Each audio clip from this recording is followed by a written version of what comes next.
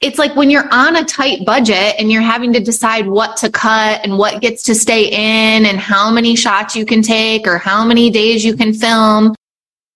There's just that pinch of scarcity all around it. And it feels like, in a way, money is calling the shots and you're having to ask money for permission. Can we do this? Oh, no, the budget says no. In that sense, whether it's art or anything else in our lives, like having that big budget, like having money there to support, just allows us to be more in our full expression and make the art that we really want to make. Yes. And I do think I'm still integrating that a little bit for myself and my business. And it feels so good, right? I think loving money and money loving me and just being in that flow, it's like attachment styles in relationship, right? Like having that secure attachment style with it.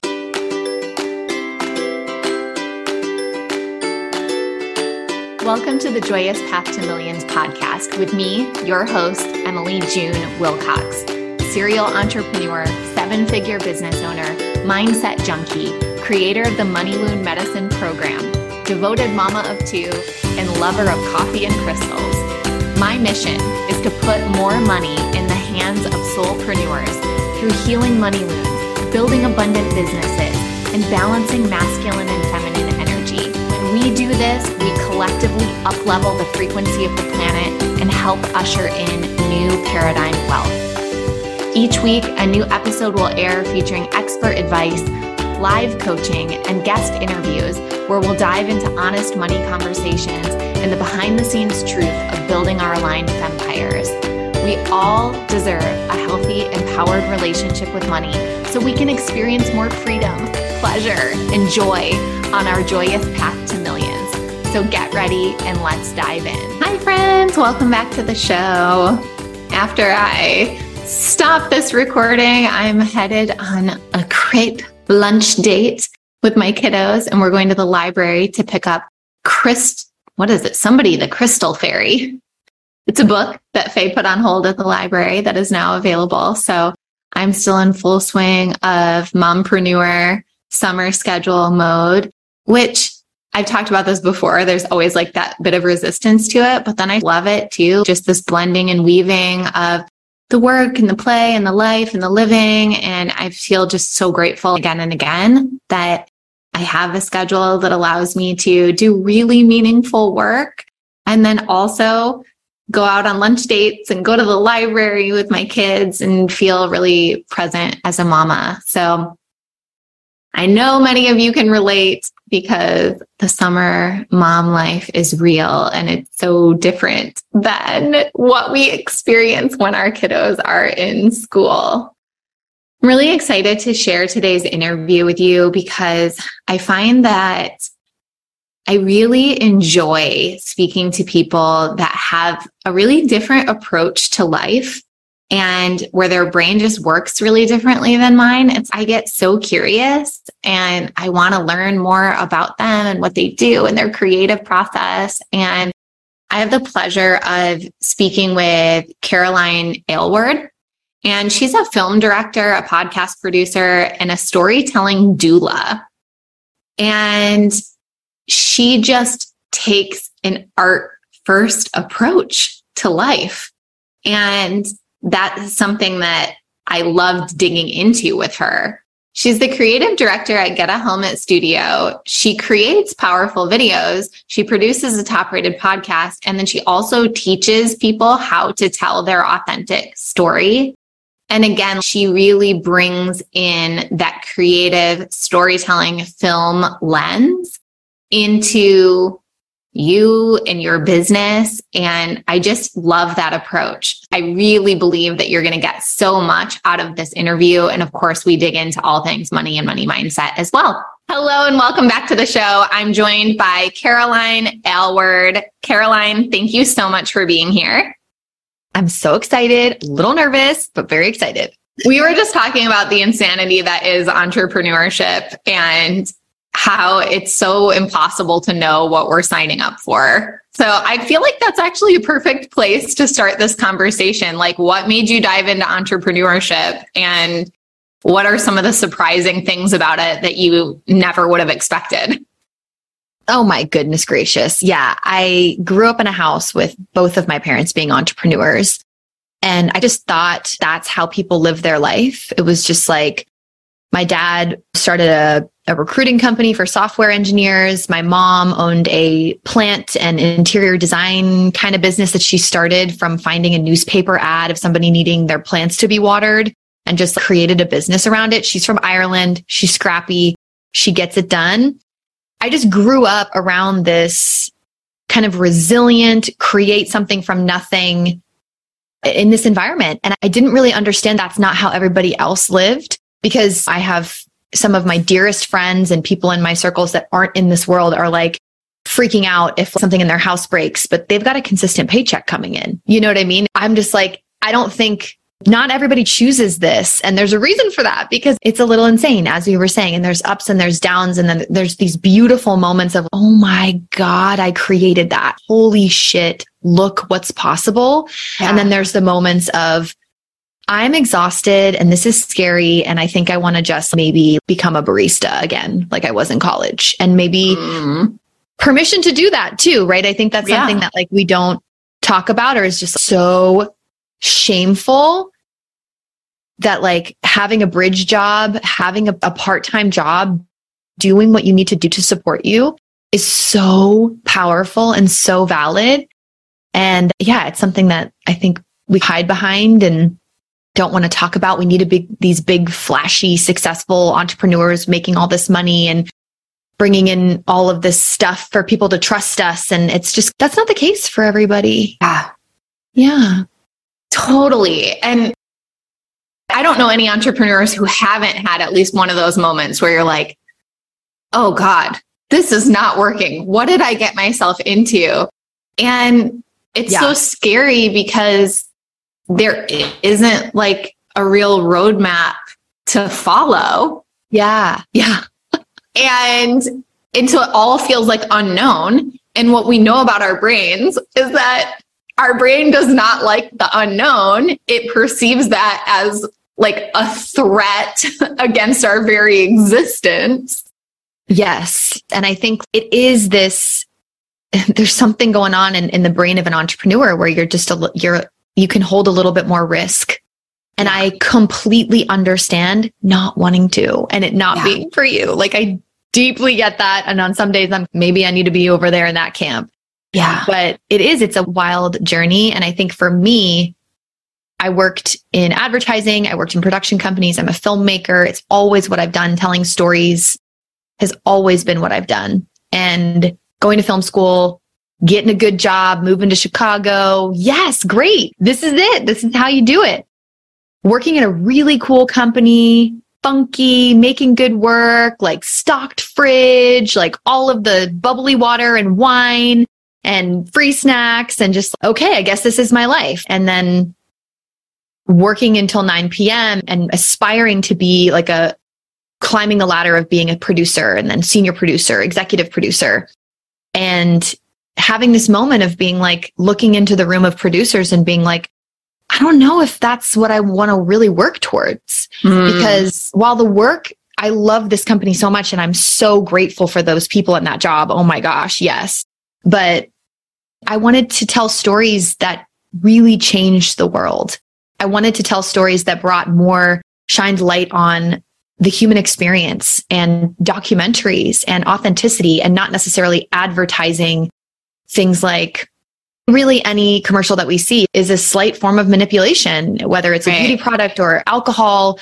It's like, how can we use the power of visual storytelling and audio to empower people to be more of who they are?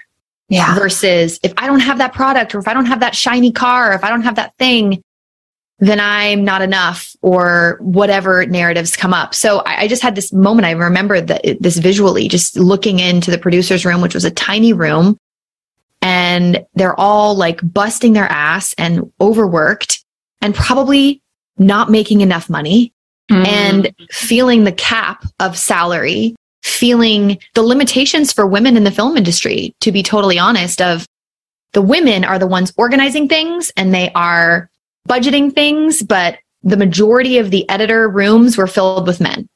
And I was craving being in the nitty gritty of the creative. And that's what I do with my company now. So having that moment of, I don't know if this is even what I want to aspire to.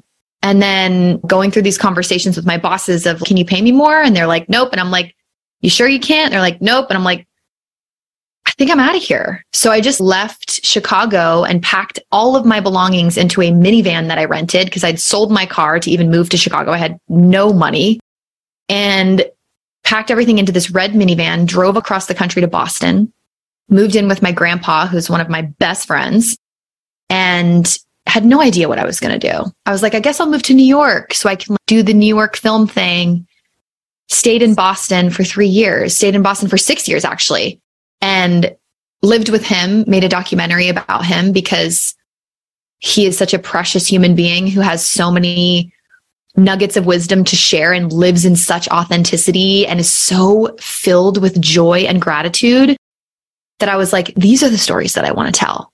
So I just started filming him. I filmed him at dinner. I filmed him in the house together. I filmed him at church. We went to Costco, driving around. It's been in film festivals now. Everybody who sees it is so inspired and is, I really want to capture my grandparents and my family. And that was the beginning of, this is the art that I want to make.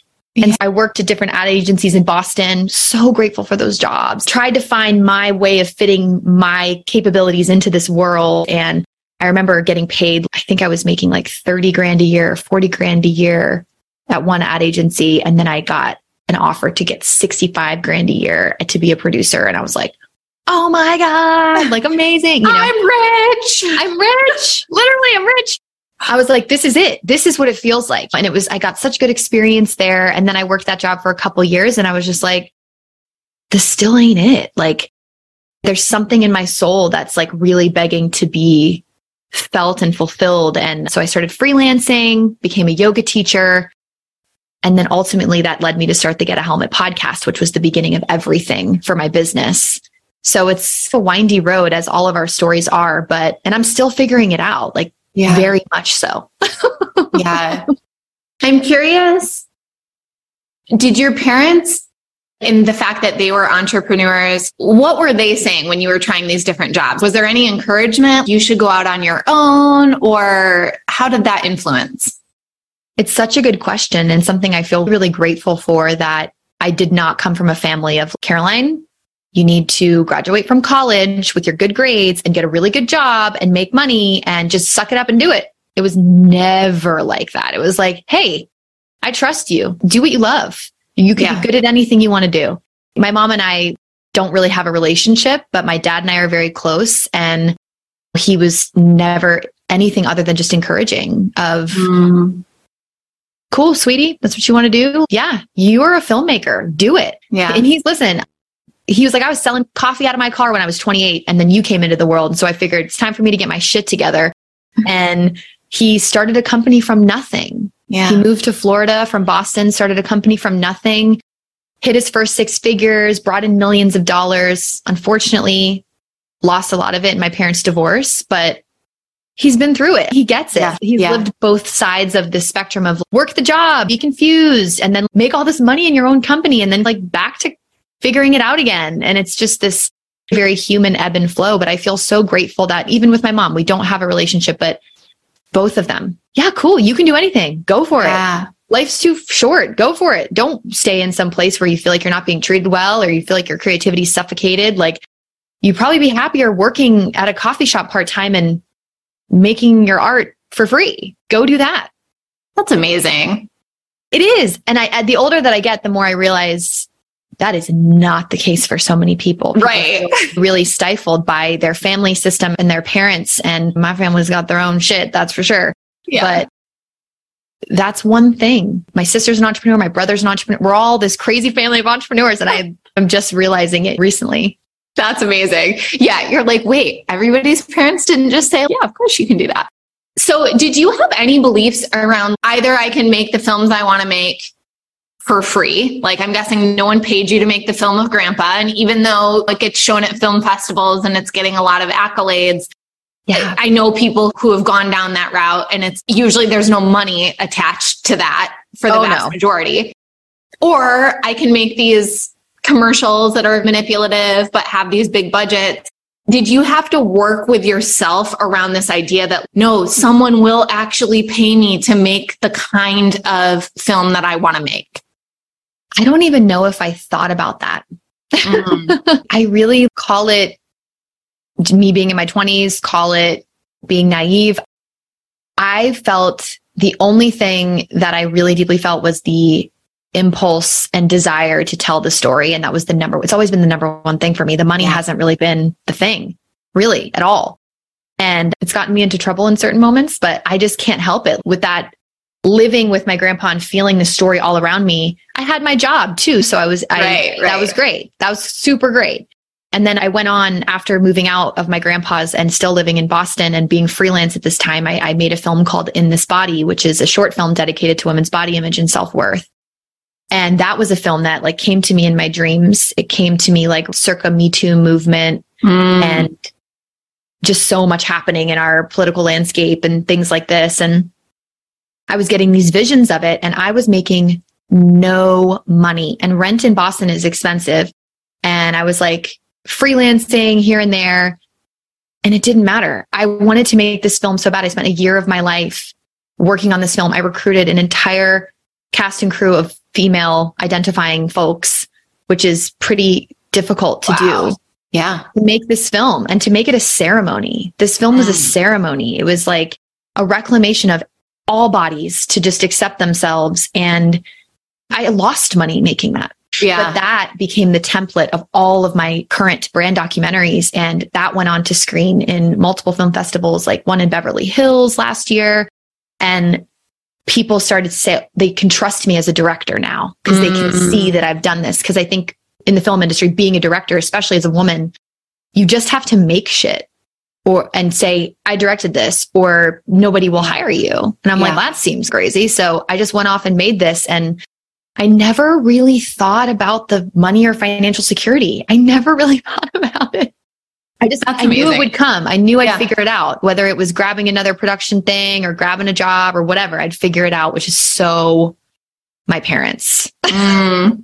Yeah. But I love that. And that tenacity and the belief that I just get to do what I love and I can follow my intuition and follow my passion. And then the world will bend around me.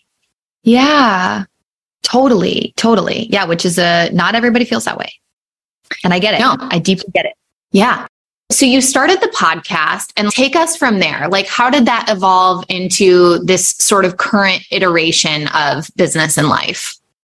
Yeah. So I started the podcast in my grandpa's spare bedroom, and I didn't even know what a podcast was. The podcasting industry was still on its kind of in its infancy.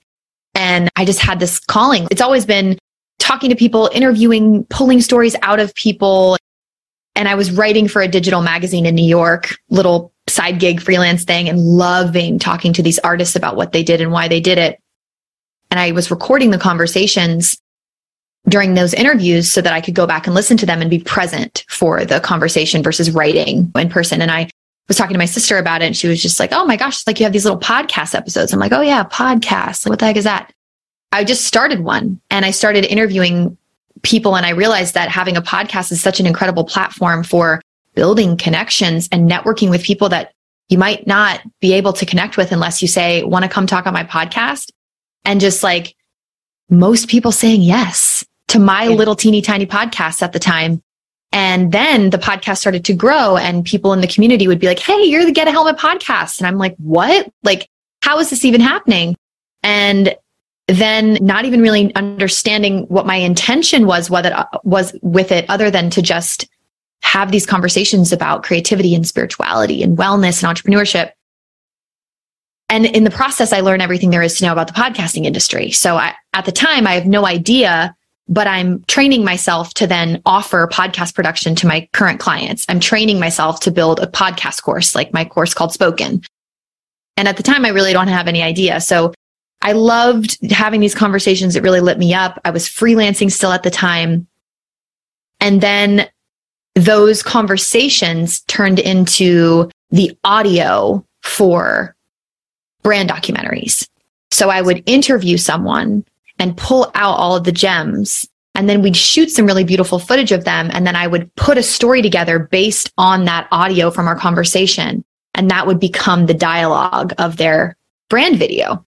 And started making these. And then I just started marketing myself as that person who was bringing this kind of documentary style approach to the entrepreneurial world, and seeing all these women in business just start exploding and sharing their magic and making all this money. I'm like, we got to put this on video. This is incredible.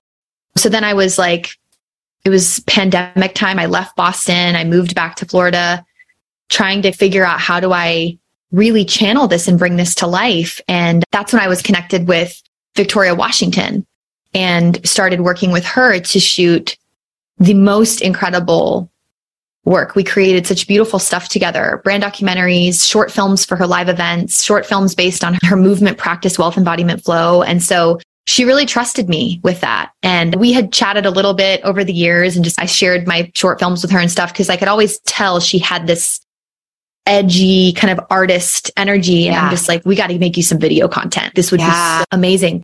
And I remember I was in the sauna one day and I just sent her a voice note and I was like, hey, I would love to do that with you. I think we would have so much fun. She got right back to me and she was just like, Caroline, I just told my team and I just prayed to God that I want to bring a video person in and I'm ready to do this. And I was like, let's go. So we started creating remotely. She shot some video that I directed remotely.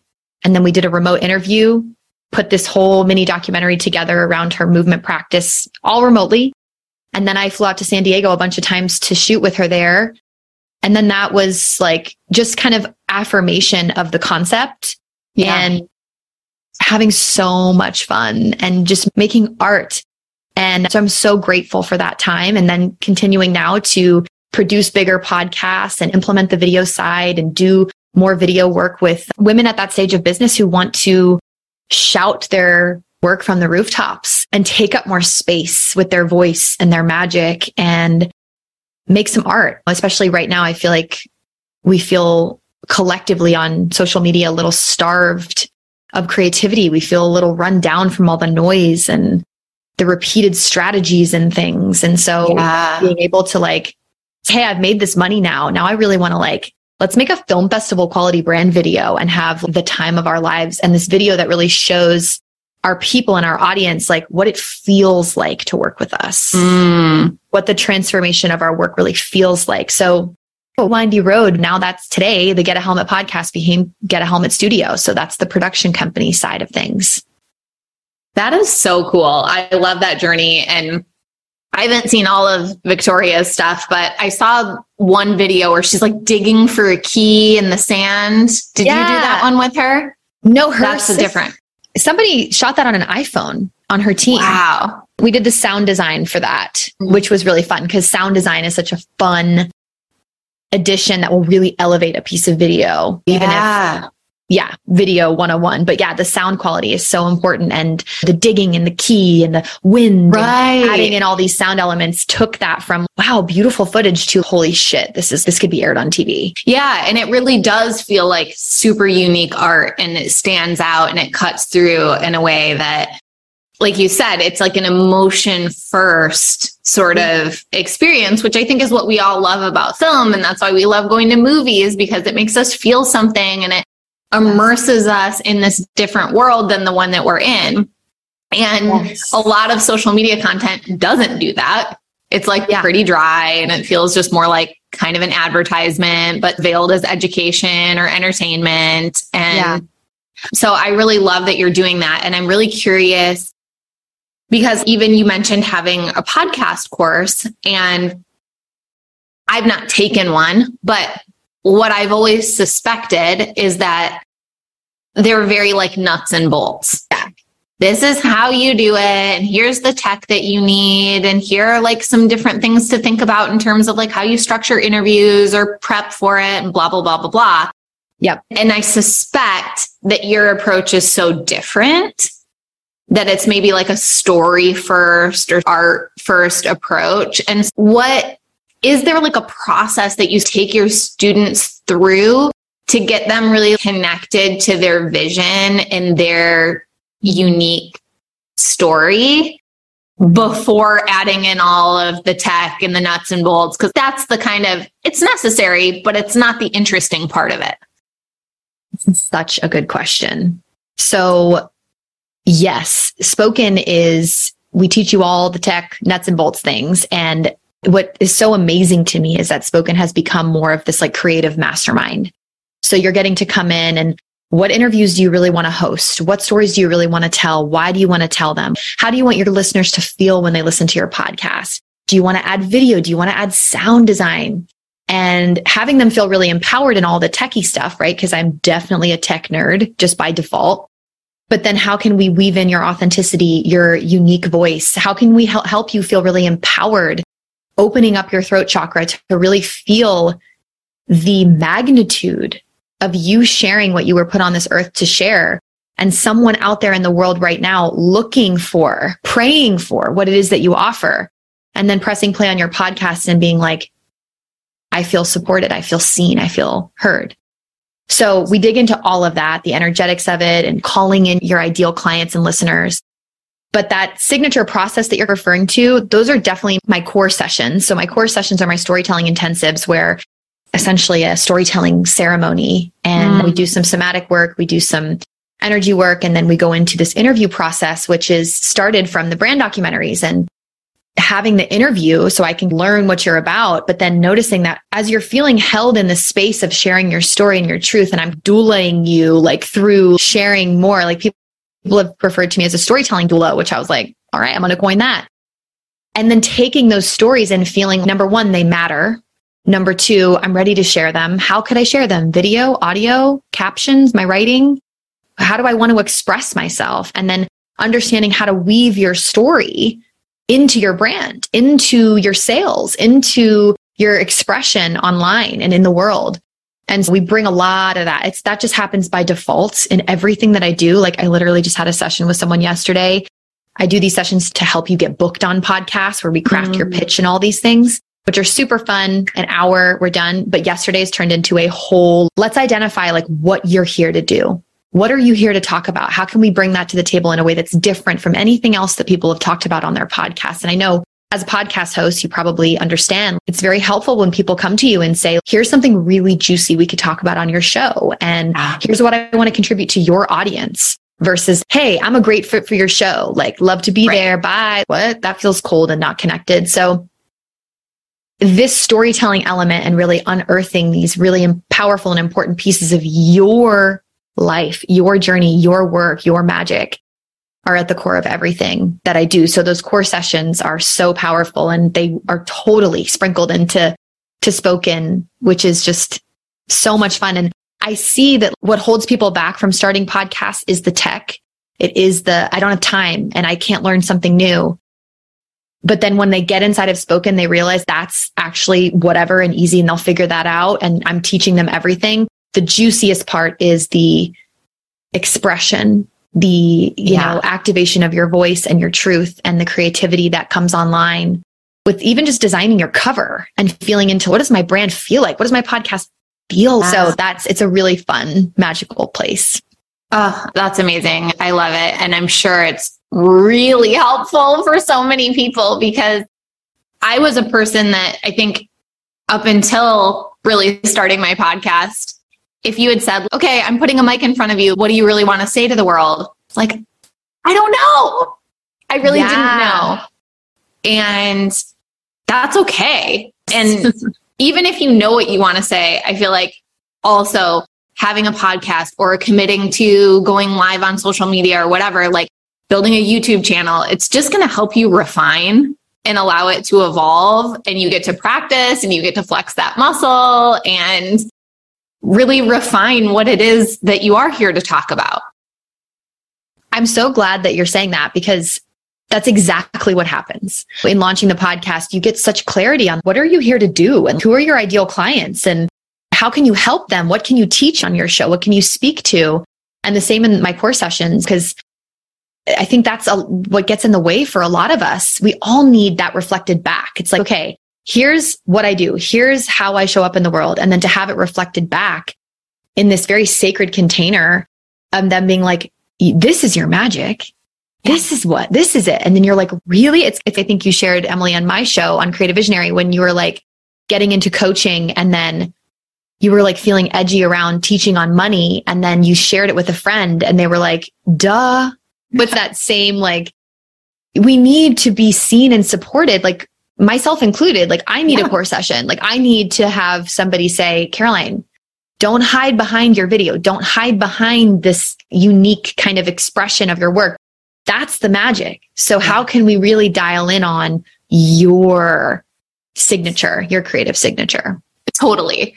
And then when we're doing it with other women, like I could riff on the energetics, like how that really helps heal like sister wounds and witch wounds. It helps get us more in our feminine energy because we're feeling supported and seen and held. And it's so valuable beyond just, I need clarity and you can give me clarity. No, there's so much alchemy that's happening when we allow ourselves to be vulnerably seen by other women. It's truly unmatched. There's so much expansion that happens when you can just be held and supported and expanded in that way. Yeah. So I want to talk a little bit about money, of course. And you had mentioned that like one of your limiting beliefs around money that you had to overcome is that the value of your bank account does not raise or lower your inherent value. Yeah. I love that so much because I can raise my hand as someone who brought worthiness into my relationship with money and really weaponized money against my worthiness. If it wasn't there, then of course that means that I'm not valuable. Yeah. And I think it's an easy place for many of us to go to as women because of all kinds of patriarchal societal conditioning and everything. So what were some of the ways that you moved through that? Honestly, I'm still moving through it. I don't feel like I've got it all figured out. Your relationship with money is like such a relationship to cultivate throughout your entire lifetime. And I think having these big moments of success in my business and then having these moments of real quiet where, oh my gosh, what's happening in that entrepreneurship in certain stages of business, the goal is to like steady that out as much as you can. But getting started, you're what's happening? And so I think riding those ups and downs and trying to work with my nervous system to receive the highs and the lows in the same way. To, of course, I land a big budget. I'm like, yes, this is amazing. But honestly, I'm most excited about making the work. I don't know. That's just like how my brain is wired. And of course, we need money to live our lives, right? We want to be financially supported and abundant. And I think for me, it's just been working in my business on things in the back end to really streamline things like my podcast course and things like getting these sessions booked and I'm not even like selling them, but they're just happening through email or happening through finding me on my podcast. Love that. I actually used to be really resistant to like automations and funnels and things. And now I'm like, hook me up. I'm so down because it just creates space for me to make more art, whether I'm making money, making that art or not. And that's been my up and down journey with money and growing up in a really wealthy neighborhood and going to a really like a high school where I felt like I was like in Laguna Beach, California, but I wasn't. I was in Winter Park, Florida, and everyone is like beautiful and like thin and blonde and rich and has all the students have like nice cars and the teachers like don't. And going to high school there and feeling like that is not me. And my family grew up in a beautiful house that like my mom designed. And that's just how I thought life was, that just go shopping every weekend. And that's just how it is. And then we lost everything. My parents' marriage fell apart and it was really tumultuous and like long and traumatic and the money just dwindled. And so I've lived both sides of the spectrum of having all this money, both my parents driving BMWs, like getting my hair highlighted when I'm like 13 years old to living in a 2-bedroom apartment with my dad and pinching pennies. So I feel grateful for having the experience of both of those because you do then understand what mattered throughout all of that was, do I feel safe? Do I feel, am I loved? And when my siblings and my dad and I were together, we were good. We could have been at a freaking Waffle House and happy. And so then I've had to swing back and forth between kind of demonizing money. Oh no, it tore my family apart to, oh no, money is good. The energy of money is good. It is neutral. It is here to when you have the financial means to feel supported and safe and all of that, you can be more of who you are. So I'm still doing that dance a little bit. And I'm sure there's so much happening underneath the surface subconsciously that I'm just working on every day. Yeah, totally. And there's no check the box, like done with money healing. Yeah. Cross that off my to-do list. Exactly. Else. We wish. Yeah. And that's why I think it is so good to contextualize it as a relationship, because it's like, we would never say, oh, I worked on my marriage. Check. Right. Are you still married? Then you're still working on it. And same thing with money. But I think especially just hearing your story, I see a lot where when money does unexpectedly disappear, and I call it the disappearing money wound in my work, where there's this feeling of abandonment or like the rug getting pulled out from under you, we can sometimes dissociate and almost lean out of our relationship with money.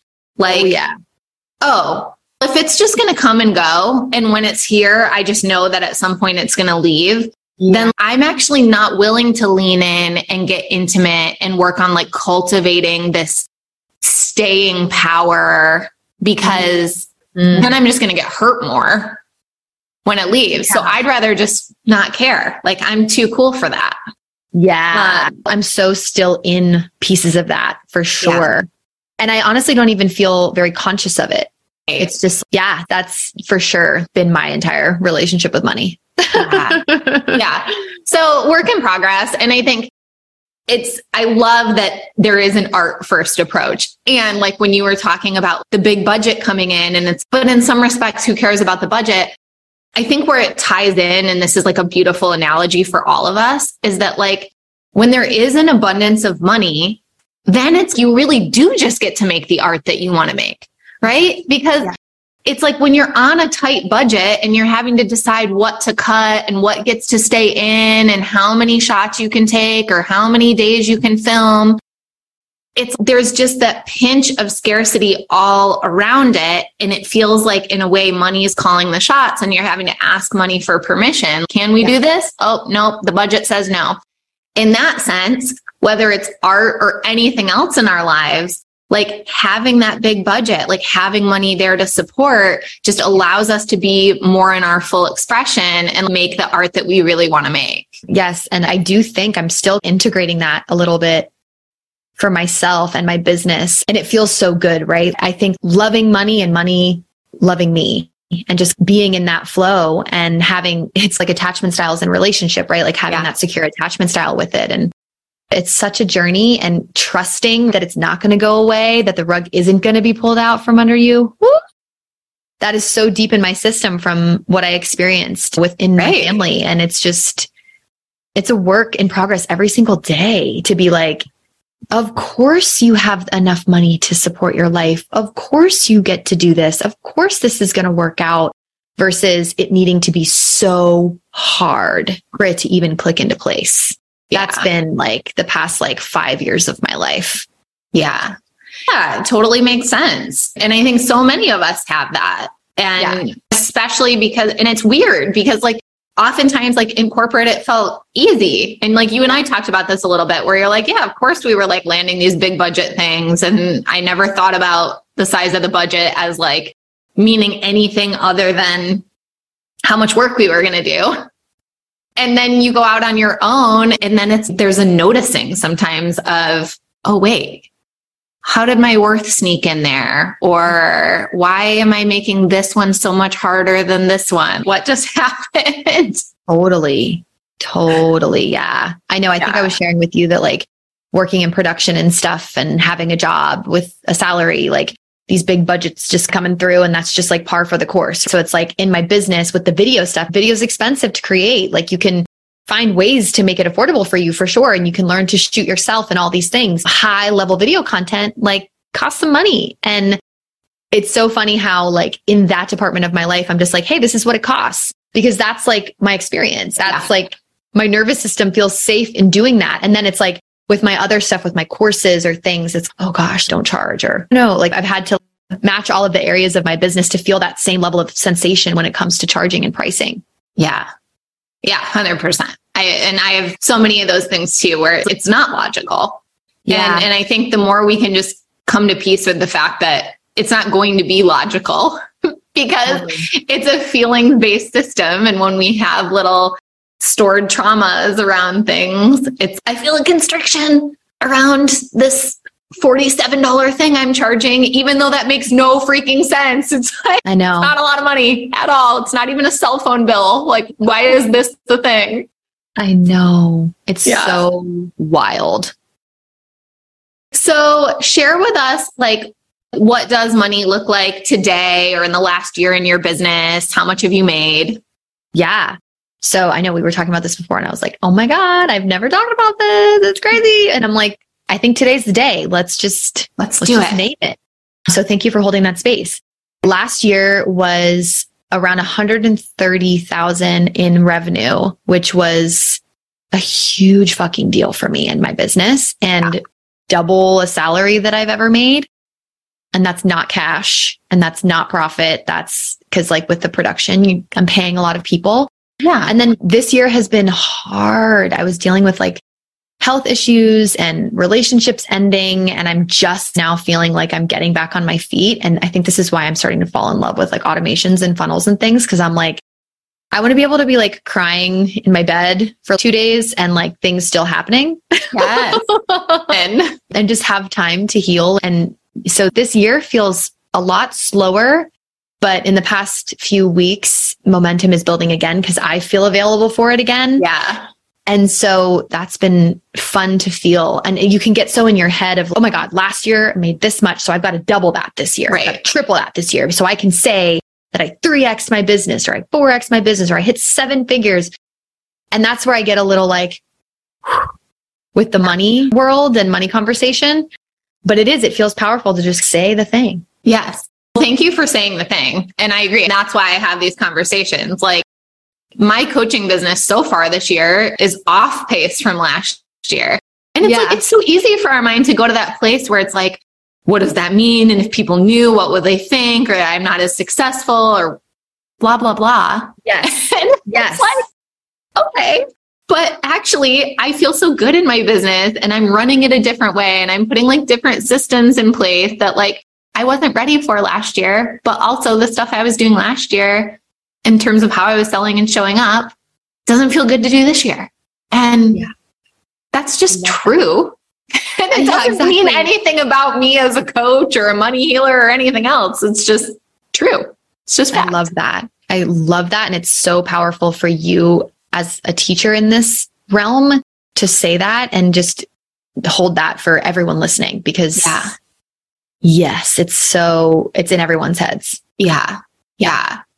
I love the number 130,000 because I think for everyone listening, like where if you've got something around 6 figures, like if that's the goal or like that feels like a big milestone, I actually think like 130 is a really good number to calibrate to because I've seen people get stuck. I did 90,000 or I got to 95 or whatever. And it's like, there's all of this stickiness and resistance and story around 100, but like, so 130 has a cleaner frequency. Like when I run that through my body, there's no stories around 130,000. Totally. Like there are around 100. So I think that's a really fun number. And also just for you and anyone listening, sometimes it's really fun to play with like, okay, so 130 was like gross that came in, right? Yeah.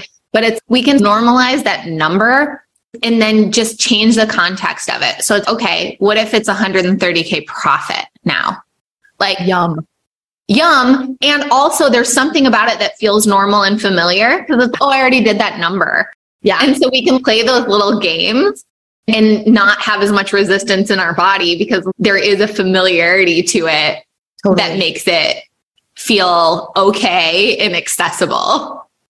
100%. I love that. And it's so helpful to talk about. And to be totally honest, I didn't even know that's how much we brought in revenue until this year, like earlier this year. I didn't even know. And again, this is, as we're talking, like my disassociation with the money piece and art first, right? So something for me to dig into even deeper. Yeah. And now you can play with that. Because I've had that happen before too, where it's like after the fact, I'm like, holy crap, that was a 30K month. Yeah. Wow, I just had a 30K month. And it's now that it's in my awareness, I like want to roll it around in my mind and my body until it starts to feel like, of course I had a 30K month. Yeah. Yes. But you might have gotten in your head around it. And so it actually might have been really supportive that you didn't know. And that's why you were able to just blow past 100K without it like being a thing. Yeah. And then you get to celebrate it after the fact. You get to celebrate it on my podcast, which feels so fun. I know, truly. I like never, ever talk about money. Yeah. Clearly, I'm like avoiding it. Yeah. Thank you for talking about it here and talking about your art. Where can people find you? Where can they learn more about spoken or what are the sessions called again? My core sessions. The core sessions. Where can people find more? I'm on my Instagram with all this info there at I am Caroline Aylward is my handle. I have my podcast, the Creative Visionary Podcast, which is a beautiful place to start. I can share with you a link to download my free podcast launch starter guide for anybody who's just curious about getting started and feels a little intimidated, or maybe you feel totally ready. This will break down every step of the podcasting process. And we're going to be kicking off the next round of spoken in October. So that's really fun. People are already signing up, which is so fun and just like ready to do the thing. So if you're listening to this and feel that, definitely come find me on Instagram and reach out because we have some special things for pre-sale and payment plans that are available for all the early birders. Yeah, I'm excited. I'm really excited. Spoken just keeps getting better and better every single round. So come chat with me on Instagram or listen to the podcast. There's so much juicy information there around creativity and expression through video, through podcasting, through your story. If that's lighting you up, I'd love to talk to you. Amazing. Yeah, I highly recommend go follow Caroline because I think anytime someone has such a unique and fresh approach, it helps like spark and inspire our own creativity. And your work is absolutely doing that for people. So thank you for doing what you do. Thank you for practicing like an art first living. And thank you for coming on the show. Thank you so much for having me. And it was so much fun. Okay. I hope you loved hearing from Caroline as much as I did. And you can follow her at I am Caroline Aylward on Instagram and slide into her DMs, connect with her. I know that means so much when we hear from the folks who listen to these podcasts. So here are my top takeaways. Number one, get curious about your art and how you want to express it in this one precious life that we have. Number two, be willing to reach out and initiate connections with those that you want to work with. I just loved seeing her creativity and her initiation and her courage in action of reaching out to Victoria Washington for what turned out to be a really important collaboration. Number three, how your art makes people feel is really important.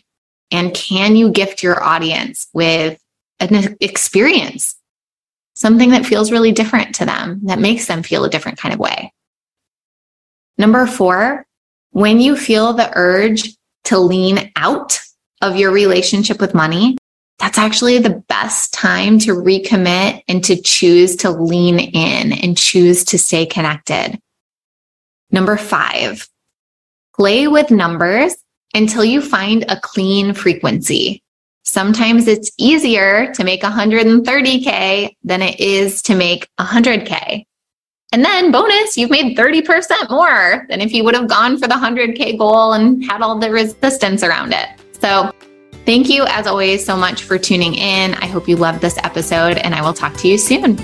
Listeners like you have made this a top 3% global podcast. So thank you so much for tuning in. Please like, subscribe, share, and leave a review. I also love hearing listener feedback, so feel free to slide into my DMs on Instagram at mmakesmoney. If you would like to explore hiring me as your money healer and business mentor, hit the link in the show notes or head to explore.emilywilcox.com. Until next time, I'm sending you all the magic money vibes on your joyous path to millions.